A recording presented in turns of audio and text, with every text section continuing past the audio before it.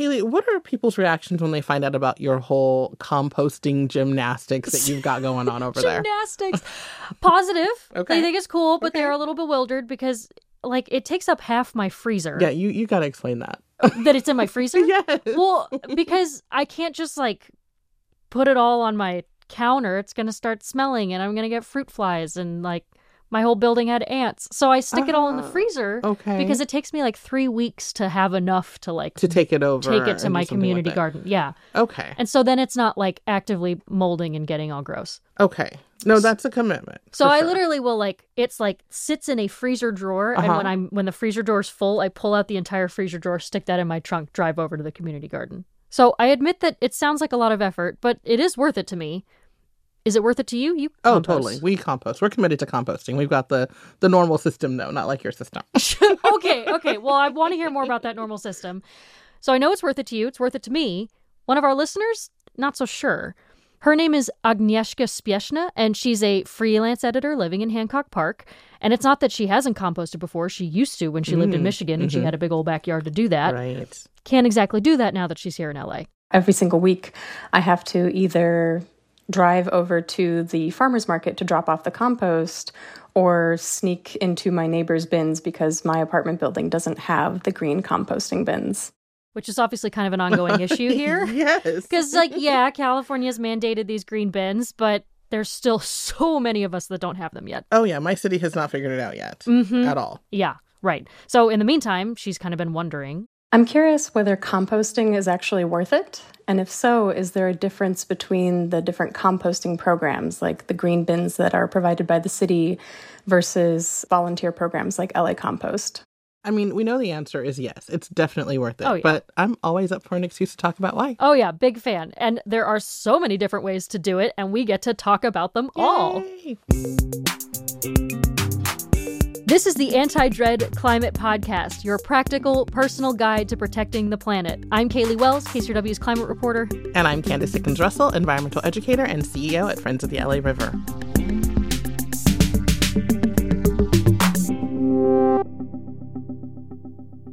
So, Agnieszka, is it worth it to compost? Obviously, we think so, but I still called up another expert just so he could say. Yes, it's worth it. That's Elliot Kuhn. I know, because you introduced me to him. I did. He owns Cottonwood Urban Farm in Panorama City, and he does all sorts of food and composting and education work from his farm there. And he also seems to be one of the biggest compost cheerleaders I ever did meet. Absolutely. Pom-poms and everything. Oh, yeah. So when I first gave him Agnieszka's question, he got kind of philosophical on me.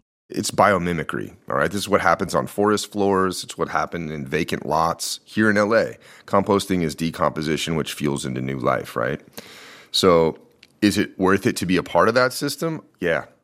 Yes, that totally resonates with me. The whole philosophical feeling, like I love that. That's exactly like what I think of when I think about composting. Yeah. But I think Agnieszka is looking for something more scientific here. And that's kind of the answer I was looking for, too. And so I asked him to give me one. We're sequestering carbon and putting it back into the earth, all right? So that can be this elevated scientific approach to, hey, we're taking out of the atmosphere, putting it back in the earth, and we're sequestering this carbon, which helps benefit our fight against climate change. And I know carbon sequestration is sort of a big sciencey phrase, but it's super cool. It basically just means that all that like planet warming carbon up in the atmosphere, we're taking it out of the atmosphere and shoving it into the ground and keeping it there instead. And so when you compost on your soil, the soil is healthier, so it can hold more of the Earth's carbon. It also retains moisture better, which is really great if you're in these like drought-y landscapes like we have in Southern California. It's so cool. Yeah, we can also talk about methane, right? Like the fact that as things are decomposing in the landfill, there are gases being released. And that's contributing to climate change. That's contributing to this gas that's being released into the atmosphere. And it's just more and more of the warming, more and more of the problem that we're trying to solve. Right. And as we know, methane is one of the most potent greenhouse gases. Absolutely. It's like way worse than carbon. So much worse. So composting stores carbon and makes it so we're creating less methane. Yes. And that means that the landfills are not filling up as quickly. So much of what's going to the landfill every day, every week is food, is like that food waste. People are just not either able to eat as much or things are going bad or whatever's going on. You ordered a pizza instead, whatever's going on. The food is going to the waste. So when we can when we can compost, we can actually store that food in a different way rather than sending it to the landfill to just decompose and be disgusting. If we're going to geek out on how cool compost is, though, we probably need to talk about the right way to compost, Sure. the best way to do so. Sure. Okay. And Agnieszka wants to know which of those options is the best one. So I think we should probably start with the easiest because Kuhn suggested that the best option is just the one that you're going to keep doing. So Agnieszka, you live in California, which means your city is required to provide the green bin to throw all your organic waste in. If you don't have one, you can tell your local government about it. Yeah. This is what I did because my apartment complex was not providing me a green bin. And so I called up LA and said, and I told on him. Okay, tattle. And they said, okay, where do you live? And I gave him an address. And 3 weeks later, I had a green bin. I love it. And that's what you have to do. You know, kudos to you, like, making that happen. And I'm actually a little shocked that it worked. But I know. Even if she does do that, the wheels of government will only work so quickly. So I love what Elliot says about the best system is the one you're going to stick with. That is so true. And that's like an environmental education, like tagline, like T-shirt, right? That's that's the best system. So you have to think about how you can make this work for you in a way that's going to be long-term sustainable and keep you from sneaking over the fence into your neighbor's yard to dump your compost. Right, because that's not super legal, I suppose. Oh my gosh. So in the meantime, while you're waiting for the wheels of government to work, you might need another option, which is where the group LA Compost comes in that you were talking about earlier. They run compost systems at community gardens all over LA.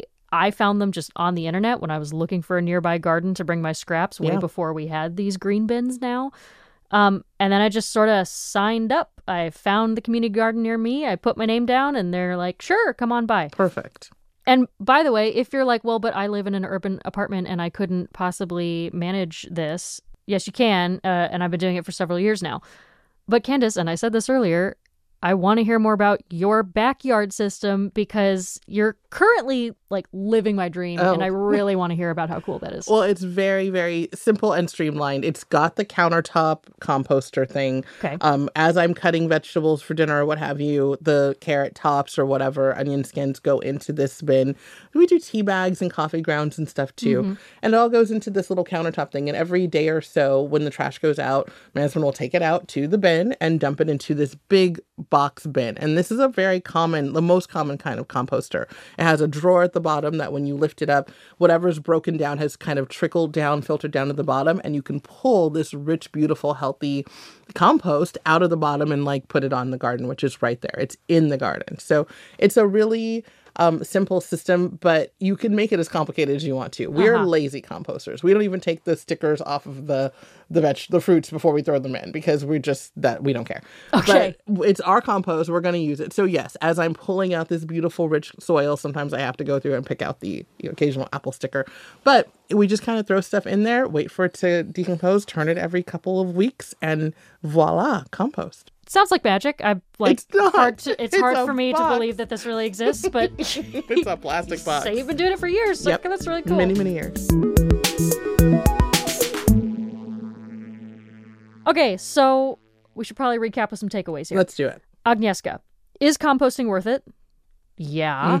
Less methane and carbon in the air, healthier soil, water saved. There's so many reasons why it's worth it. And is there a best way to do it? Like, let's not get caught up in this right or wrong, perfect or imperfect. It's the method that's going to work for you. If you need a whole drawer of your freezer or you want to throw the stickers in the bin, either way, we're good. And how do you start? You could look for a local community garden. You could look for a farmer's market to bring your food scraps. You got to be the squeaky wheel to get your local government to comply with the state organic waste laws. And if you're brave enough and blessed with owning property, then you can apparently pretty easily do it in your own backyard.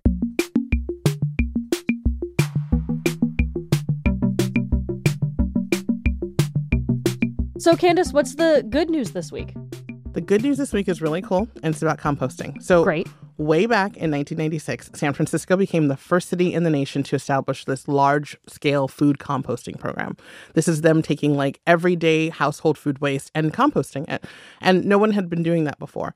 And so it was really successful. The city achieved 50% landfill diversion by 2000. And now there are all these other cities that are doing it, too, like Seattle, Austin, Portland, Denver, and of course, we have our new program here in Los Angeles. So California now, of course, has this state law that's requiring this organic waste going and being diverted from landfills by 75% by 2025. And they've diverted a lot over time. But so far, because of this program in San Francisco being the pilot, California's diverted 2.5 million tons of organic waste. Oh my gosh, that's really wild. That's really cool. Yeah. That's it this week on the Anti-Dread Climate Podcast. If you haven't, please subscribe to this podcast and share it with a friend. We've got a newsletter that will have our advice every week to get it into your inbox. Or if you want to ask us a question, go to kcrw.com/climate. Next week, we've got an episode that'll hear from a sustainable business owner who's raising a big question for all of us who get dressed every morning. My question is, how do I source affordable, sustainable fashion? That's my big question. Where is it in the world? I'm Candice Dickens-Russell, CEO of the Friends of LA River and an environmental educator. I'm Caleigh Wells, the climate reporter at KCRW. Our executive producer is Sonia Geis. Our production assistant is Celine Mendiola. Technical director is John Meek. Music by Carolyn Pennypacker-Riggs. The Anti-Dread Climate Podcast is a KCRW production.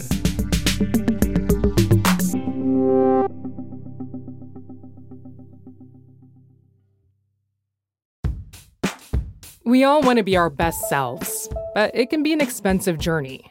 From experimenting with alternative medicine. I was working with a natural, holistic nutritionist and never really thought about the cost. To splurging on fast fashion.